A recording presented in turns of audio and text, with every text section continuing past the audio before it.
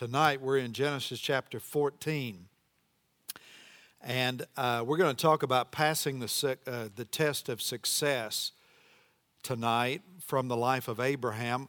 For those of you that journey with us regularly on Wednesday night, we had been in a series from Genesis in the second quartile of the book of Genesis, which deals with the life of the great patriarch of the Jewish faith, which is, of course, Abraham.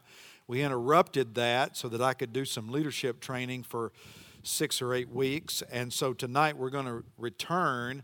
Hopefully you'll remember the narrative. Abraham was basically a moon-worshiping pagan for most of his life until the Lord called him. And he took him out of his homeland of Ur in the Chaldees, modern-day Iraq. And he called him to go to a new land and a new place, promising, of course, to make him a great nation whose progeny would number beyond the number of stars in the sky and the number of grains of sand on the seashore. And the Bible says Abraham went out on faith. He is considered to be the father of the faithful, the greatest exemplar of faith that you'll find anywhere in the Bible. He's commended in the 11th chapter of Hebrews as a man who so trusted God that he went out following the voice of God, not knowing where he was going. He didn't follow the Lord perfectly, and he made some mistakes along the way. But Abraham is a model of great faith, and we'll continue to see that as his life is unpacked before us here in these early chapters of the book of Genesis. Abraham would have failures in his life, but he also had a life that was marked by multiple successes. And you know, success can be a great teacher in life. Some people experience a great success in life only to build on that success and become more successful. Some people are committed to integrity so that their success is something that becomes a positive in their life upon which greater successes can be built. Other people, as you well know, experience success and it corrupts them. It does something to them to change them. It causes them to become prideful and egocentric, perhaps even arrogant. I read a business book not long ago by Jim Collins, the title of which was How the Mighty Have Fallen. And it took several companies and kind of did biographical sketches on these companies who experienced great success over time, shooting to the top of their respective markets with great leadership, great profitability, only to have something happen in the wake of their success that caused them to fall from grace, as it were, and it analyzed the causes of those incredible falls. Someone had said one time, and I don't remember who it was, that the greatest threat to tomorrow's success can be today's success. And this is precisely the challenge that's posed to our friend Abraham, who has a marked time of success here in Genesis chapters 13 and 14 in the wake of a great military victory. The last lesson on Abraham that we shared together a few weeks ago had to do with Abraham's military victory over this coalition of enemy kingdoms who had come together to raid the city of Sodom. And as a part of that raid, they took Lot, who was Abraham's nephew, together with his family, and they journeyed with all of that plunder north. Well, Abraham finds out that his kinfolk had been kidnapped. He doesn't cotton well to that. And the Bible says that he takes 318 of his own men who are basically semi-trained mercenaries. And they head north, hightailing it toward this coalition army. They're badly outnumbered. This is a professional army, actually 4 professional armies that they're going up against. But Abraham deems it to be a worthy effort because he wants to go and rescue his family, his nephew and his nephew's wife, and all of his great nieces and nephews and their children. And so he goes, and there's a great victory. And that was the last thing that we talked about. And tonight we kind of come and we see what happens in the wake of that victory, because Abraham's marvelous time of success is met with an immediate test of faith. Really, in the wake of this victory, Abraham is faced with a choice that's not altogether different than the choice that Lot faced some years earlier when they were living together as clans on land that could not support both families. And you'll remember Abraham goes to his younger nephew and he says, look, we can't live here in the same geographic region together. Somebody's going to have to make a choice. You're going to have to go over there and I'm going to have to stay here, or you're going to have to stay here and I'm going to have to go over there somewhere, because this land can't sustain both of our expanding families. And so Abraham, in an act of incredible deference, because he was the superior, he was the tribal leader, but he defers to his nephew and he gives his nephew the choice. If you go to the right, I'll go to the left. You go to the left, I go to the right, but I'm going to defer and I'm going to give you the choice. And Abraham, of course, looks around and the grass seemed to be greener over on the plains of what? Of Sodom. And that's going to end up being the worst choice like in ancient history. But that's where he goes. Have you ever heard it said the grass isn't always greener on the other side? Well, that was going to prove to be true in an extreme kind of way for Lot and his family. But he goes and Abraham stays right where he is. And in the same way now, Abraham on the back end of this incredible military victory is faced with a choice. And in that choice, the temptations are going to be very great. Have I told y'all before that if you're a person of faith walking after Jesus Christ, that God will test your faith? God will test your faith early, and God will test you. I have said it before. And often, and you never need to forget it. I've told people before, people come into my office all the time, and God's testing their faith. This is an incredible test of faith. And I'll look at them and say, you know what? You're going to make it, but this won't be the last time God tests your faith. And God's going to test Abraham's faith yet again here. And it's those kinds of tests, those that typically come early in your walk with the Lord, but also those kinds of tests that tend to come in the wake of some kind of victory in your life. And the reason those types of tests often come in the wake of great victory is because that's typically when we can be the most vulnerable. And that's the case here. Let's look at the text beginning in verse 17. Genesis 14 and 17. Everybody ready to read, say amen. After his return from the defeat of Kedorlaomer and the kings who were with him, the king of Sodom went out to meet Abram in the valley of Shaveh, that is the king's valley. And Melchizedek, king of Salem, brought out bread and wine. He was priest of God Most High. And he blessed him and said, Blessed be Abram by God Most High, possessor of heaven and earth. And blessed be God Most High, who has delivered your enemies into your hand. And Abram gave him a tenth of everything. And the king of Sodom said to Abram, Give me the persons, but take the goods for yourself. But Abram said to the king of Sodom, I've lifted my hand to the Lord, God Most High, possessor of heaven and earth, that I would not take a thread or a sandal strap or anything that is yours, lest you should say, I have made Abram rich. I will take nothing but what the young men have eaten, and the share of the men who went with me. Let Aner, Eshcol, and Mamre take their share. Now, take a look again at verse 21, because this is where the test comes into play, where the Bible says that the king of Sodom said to Abram, Give me the persons, in other words, give me the people, the inhabitants of my city that used to be here, that were carted away to be taken off into exile, presumably into slavery by those who conquered us, give me the persons back. Give me my citizenry back. But you take the goods for yourself.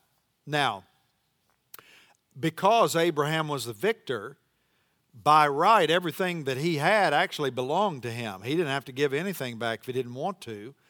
The king of Sodom, of course, had lost all of those possessions and lost all of his people to the other kings, who had in turn been conquered by Abraham and lost all of that stuff to Abraham.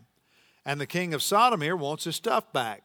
He'd like to have it all back, but he realizes that the law's not on his side, and he realizes that Abraham's probably got a pretty good fighting force, and he doesn't have virtually any army left. And so he realizes that beggars can't be choosers, and so he's willing to compromise to try to get as much back as he possibly can. And so he says, here's the deal. You give me the residence, you can keep the riches, and I'll be fine with that. And, sounds to me like a pretty good deal.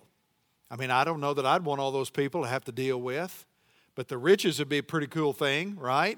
Just stockpile those, save that up for retirement one day, right? Pass it down to the grandkids, leave a legacy for your family. Sound like a pretty good deal. And I think it was a very subtle temptation for Abraham because it involved great wealth. And may I say it again tonight, few things will cause more spiritual conflict, and few things will serve as a source of spiritual temptation more than money and the things that money can buy. All of us in here tonight should be well aware of how often our Lord Jesus Christ and those who wrote the New Testament epistles, for that matter, warned against the temptation of greed. Jesus said in the Gospel of Luke, for example, be on your guard against covetousness and all forms of greed, for a man's life does not consist in the abundance of the things that he possesses. And so the king of Sodom is actually playing to one of the most significant sources of temptation in any person's life, and that is the temptation to embrace great wealth. And had Abram bought into that temptation, he would have compromised not only his own character, he would have dishonored the very God who was responsible for giving him the victory in the first place. And so that's the test of success here. In the wake of this great military victory, what will Abraham do? And I want to raise the question, how do you pass the test of success? When it comes your way, how do you make sure you don't lose your character in the process? How can you make sure you keep your character rather than having your character corrupted in times of personal, spiritual, financial success? Well, I want you to notice tonight three things in Abram's life that enabled him to stand strong in the wake of great personal success. These are three words I'm going to write down, three things that are very important. They actually are spiritual disciplines, and you've got to have them. The first is worship. Worship. Abram passed the test of success because he never failed to direct his worship singularly toward the presence of God. He fellowshipped with God. Look at verse 18. Melchizedek, king of Salem, this is in the wake of the victory, the wake of the military victory. Melchizedek, king of Salem, brought out bread and wine. He was priest of God Most High, and he blessed Abram. Now remember, Abram had chased those guys all the way up to the region of Dan. You've heard the expression from Dan to Beersheba? Well, that's basically the geographic boundaries of the nation of Israel. Dan is the farthest kingdom to the north. Beersheba, basically the farthest city to the south. And Abram had chased those guys all the way up as far north as Dan. So he's coming back down. He's traveling south. And as he does, he passes a little village called Salem, right? And so you've heard that name before. We got a lot of cities in America called Salem. Probably the most famous is in Massachusetts, famous for putting supposed witches on trial. Anybody know what Salem means in English? Anybody know? Box of Snickers candy bars, if you can answer correctly. Peace. Salem is taken from the Hebrew word shalom. See, you're smarter than you think. How did you know that and you didn't know what Salem meant? I don't know. Shalom, peace, right? Now that little village of Salem would later become a great metropolis city called what? Jerusalem. That's right. So Salem is Jerusalem, right? And so here comes a guy out, this little village of Salem, and he meets Abraham carrying with him bread and wine. And he's got a name, Melchizedek, one of the most mysterious figures in the Bible. You find him mentioned 3 times in Scripture. Where are the other 2? Oh, great Bible scholars. Well, one of them's tucked away in Psalms, but the other is where? In Hebrews, which we spent like 25 years studying in here not long ago. Thanks to Carolyn, right? That was a great study. But yes, he's got a whole chapter pretty much devoted to him in the letter to the Hebrews. And you know, I run across a lot of personalities in life every day that are kind of hard personalities to get your arm around. Sometimes people are hard to figure out. And this is one of them. He's a mysterious figure. And the Bible says, for example, in Hebrews 7, beginning in verse 2, he is first, by translation of his name, King of what? King of righteousness. And then he is also King of Salem, that is, King of peace. He is without father or mother, without genealogy, having neither beginning of days nor end of life, but resembling the Son of God, he continues as a priest forever. Now, I'm not going into a deep biography of Melchizedek. We did that in the Hebrew studying, so you can go back and look that up online if you're interested. But Melchizedek is kind of a picture of the Lord Jesus Christ. When we ask the question, who is this man that just appears out of nowhere, we know a few things about him. We know he's a king, and we know he's a priest. That sounds like Jesus to me. King of kings, Lord of lords. You read all through the book of Hebrews, he's described as what kind of high? The great high priest, superior high priest in heaven. We know about Melchizedek that his name involves concepts of righteousness and peace.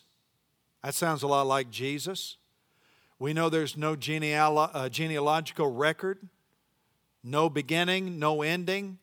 Sounds like kind of an eternal being to me. That sound like Jesus to you? In fact, he serves in bread and wine, the body and the blood. So you got this guy that has all these characteristics that are directly applied in the New Testament to the Lord Jesus Christ, and it sounds very much like him. In fact, some scholars have suggested that that is Jesus. They say that's a pre-incarnate appearance of the Lord Jesus Christ. I don't agree with that.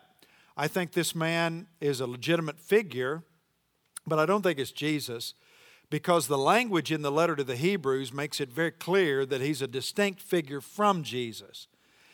He's just a type of Christ. He points to the Lord Jesus Christ. He's an image of the Redeemer that the Old Testament saints had before them to see and to experience and to look forward to. So everything about this man called Melchizedek points to the coming of a Savior who would have many of the same qualities of this very person.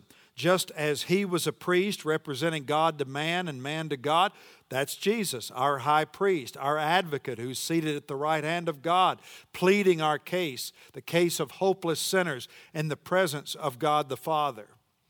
And just as Melchizedek was a king of a place called peace, whose name means righteousness. In fact, that's what the word Melchizedek means. It's a compound word. It's 2 Hebrew words scrunched together to make one. The Hebrew word for king is the word melech, and the Hebrew word for righteousness is Sadiq, Melech Sadiq, Melchizedek. And so the concepts have everything to do with peace and righteousness. Well, that's Jesus. He's described in Isaiah as the Prince of Peace. And Jesus, of course, becomes our righteousness. 2 Corinthians 5:21, God made Him, Christ, who had no sin, to become sin for us, that in Him we might become the what? The righteousness of God. And just as Melchizedek had no genealogical beginning or ending, what does the Bible say about Jesus in the book of Revelation? He is the Alpha and the Omega, the beginning and the end, the one who was, the one who is, and the one who is to come. All of those are statements of eternality.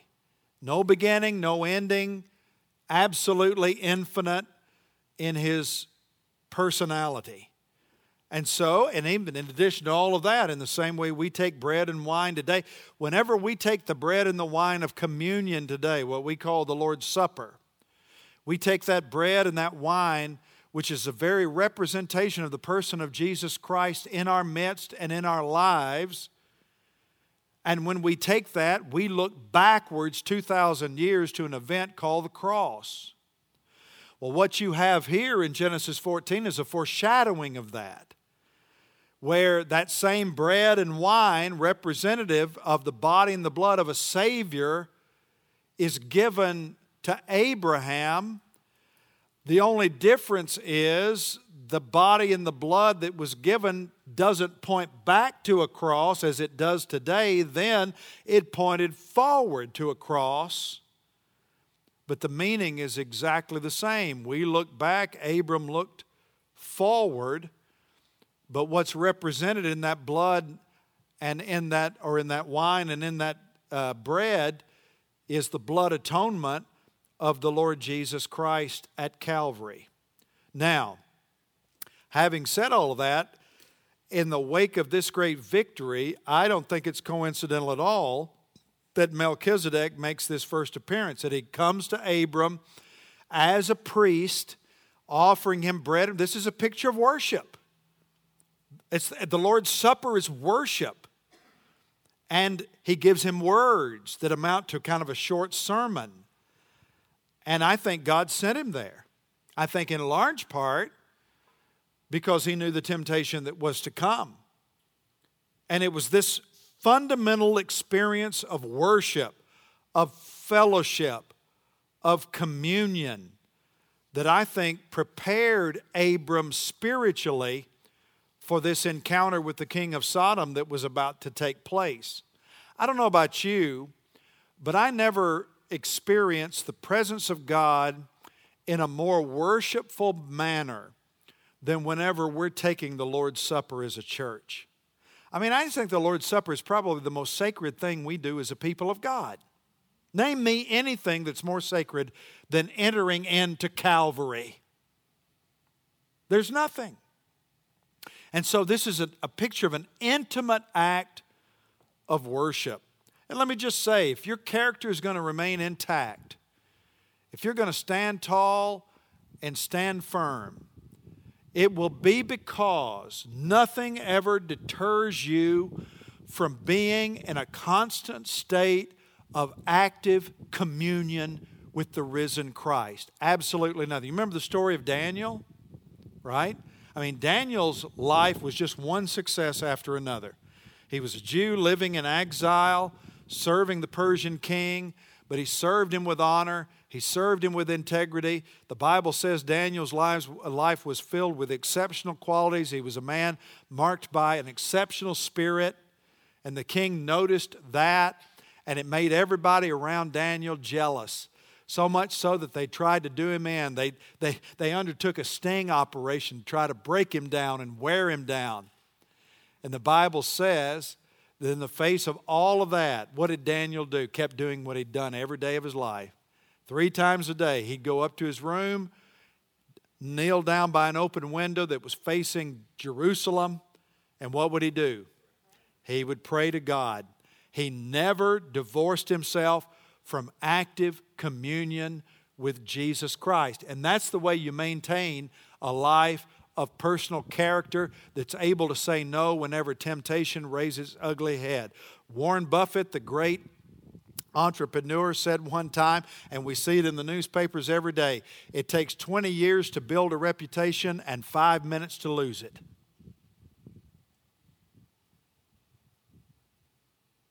And we're all, if we're not careful, can I just say it tonight, we're all just about a half a step short of stupid. And you better stay tight with Jesus. Because in a world full of temptation and compromise, on the radio, on television, on Netflix, on billboards, all over town, you can't get away from it. We're all just one step short of stupid. And the only way to assure and guarantee victory in the face of success, or failure for that matter, is to maintain an active, life-giving, worshipful relationship with God. Everybody with me say amen. And that's what Abram did. He worshiped the Lord. The second thing that you see in Abraham's life is generosity. Particularly when it came to how he handled his stuff. You worship God, you fellowship with God, but generosity means you give to God. And one of the bad things about success is it has this tendency to corrupt people, particularly when it's financial success. Did you know that the average person in America is more generous with their money the less money they make? The most generous people in America, the people that give away the most money, are those that tend to make $50,000 a year or less.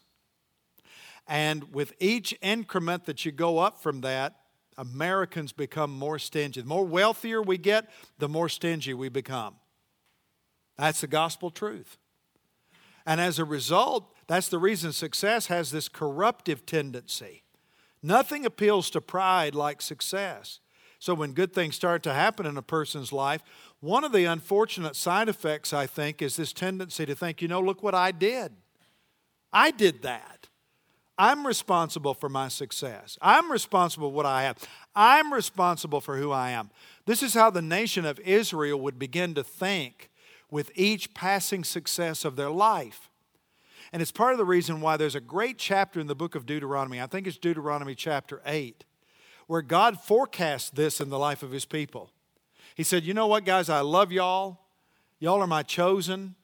But you're going to begin to think too highly of yourself. You're going to have some great victories. And the thing about it is, I'm going to be the one to give you the victory. But you're going to forget that. And you're going to begin to convince yourself that you did it all when you didn't do jack. I did it all. And as a result, you're going to begin to think, boy, look at these vineyards that we planted. That's the thing about Spain. Olive groves. I've never seen so many olive trees in my life. Beautiful olive trees. And God told the nation of Israel, you're going to have land like that, and you're going to convince yourself that you did it, but they're not your trees, they're mine. And you're going to begin to think, well, we worked this by the sweat of our brow. And God says to them, yeah, that's true, but who gave you the physical health to get out and sweat? Who gave you life? Who gave you the property? Who gave you the ingenuity to know how to prune just right, to get a good crop and all that? And so God warned them, this is the way you're going to begin to think after a time of success.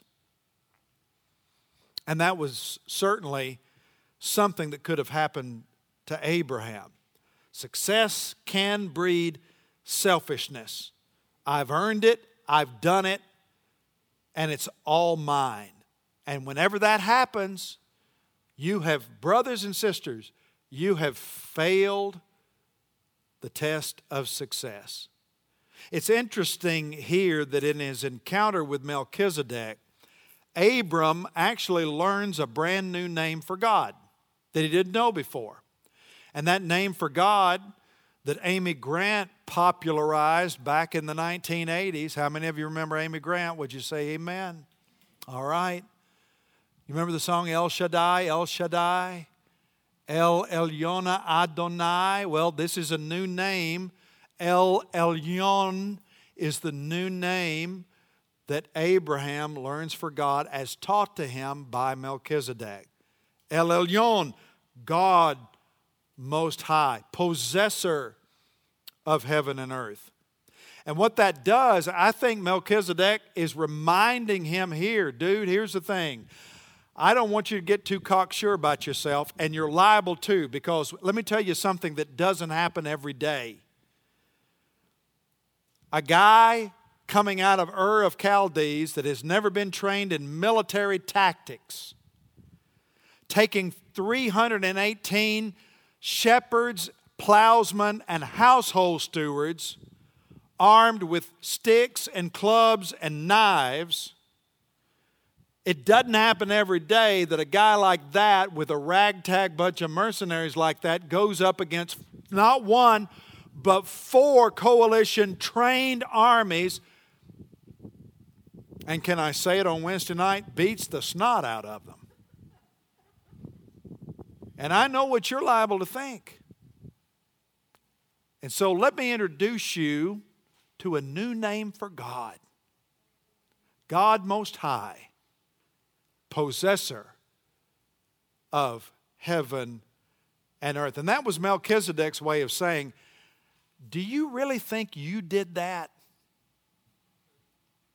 Because you really didn't do that.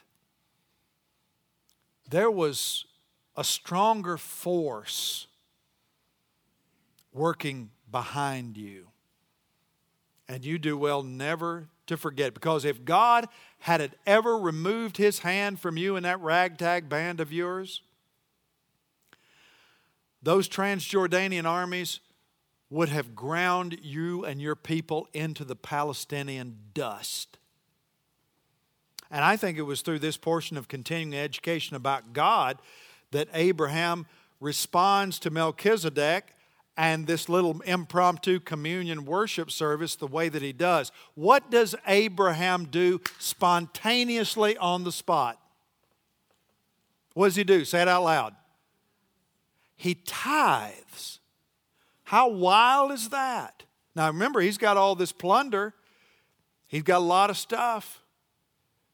And he makes this decision as, watch it, are y'all still with me? Say amen. As a response of worship, he makes a decision to give 1/10 of everything. And that's exactly what tithing is. Tithing is not a financial plan. It's not a letter of law, as so many people tend to say that it is. That's not true. That's wrong. Tithing is an act of worship. And tithing is a response to worship. It's not some perfunctory routine that's based on a set of rules or a set of laws or a set of regulations. Abraham didn't have any law. How many times have you all heard, well, tithing that's just part of the Jewish law, right? So it's not binding on Christians. What law? The law was given through whom? Moses. Is Moses even alive now? Moses wouldn't be born for another 400 years. There was no Jewish law. There really wasn't any Jewish people. There was only a handful of them. There were no 10 commandments. There was no Mosaic covenant. There was none of that. Abraham didn't have a law. He didn't have an Old Testament. This was a spontaneous response to the worship of God where he had an encounter with God through the man of God who gave him the word of God. And in response, Abraham opens up his hands and he gives. That's why you can't walk around today saying, well, tithing is a law. It's out of date. Well, this predates the law. And it's not the only time it happens before the law ever comes into being as recorded in the Old Testament. So, this is just something that comes from the heart. Abraham doesn't give because he has to. He doesn't have to. He gives because he what? wants to. This is a heart deal, not a law deal. He gives from his heart. He recognizes that everything he has, and this is the principle of stewardship. Stewardship is just managing stuff that belongs to somebody else. And Abraham, remember, he gets introduced here to this new name for God, God Most High, and it's a reminder to him, you didn't do it. And by the way, you don't own it. All those men, they belong to God. All those families you rescued, they belong to God.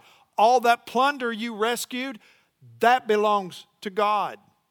And so what's he doing? He's honoring God. And the Bible says in the book of 1 Samuel chapter 16, God says, the one who honors me, I will what? I will honor. And that's exactly what happens here. So he lives with an open hand. Richard Foster, in his wonderful book, Celebration of Discipline, has a little quote in there, just simply this. He said, giving dethrones money. Giving dethrones money. How do you know that money is not your master? So there's a big difference. Some people are mastered by their money. Some people master their money.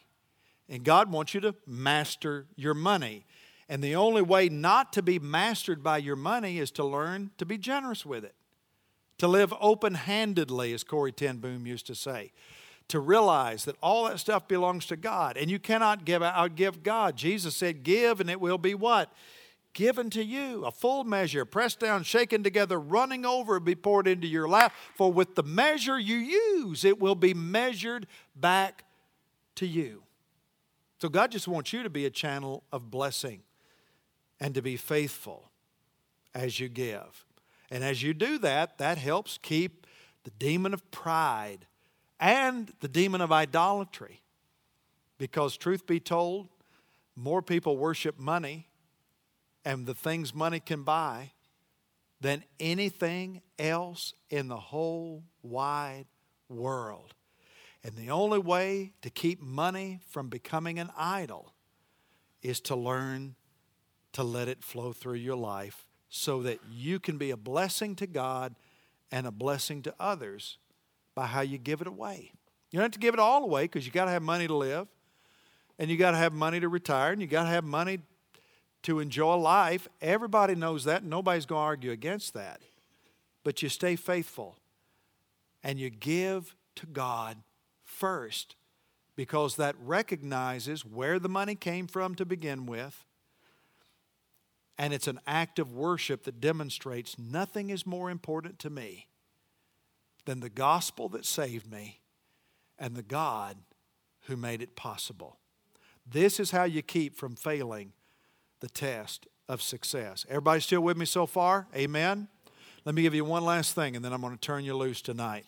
Worship, you fellowship with God, generosity, you give to God, and then finally, integrity. You trust God. Let me just ask you tonight, do y'all really trust God? I trust God, but sometimes more than others. And, one of the things that interests me about this story is its location, where it takes place. The Bible says in verse 17, the king of Sodom went out to meet. Now, he's already had this worship experience with Melchizedek, and he keeps on traveling south. And, actually, he doesn't travel very far south. He's still in that area of Salem, modern-day Jerusalem. But he comes just south of the city to a place called the Valley of Shaveh, that is the King's Valley. Y'all know where that place is? I got a lot of Bible trivia going on tonight, don't I? There is a modern term for the Valley of Shaveh. Anybody know what it is? I mean, I'll raise the ante. I mean, we'll give a box of Godiva chocolates tonight. It's the Kidron Valley. The Kidron Valley. Remember that from the Gospels? Because the Kidron Valley, when Jesus, on the night of the Lord's Supper with his disciples, had the Last Supper that became the Lord's Supper, then they went out singing a hymn. They walked through the city of Jerusalem, past the temple.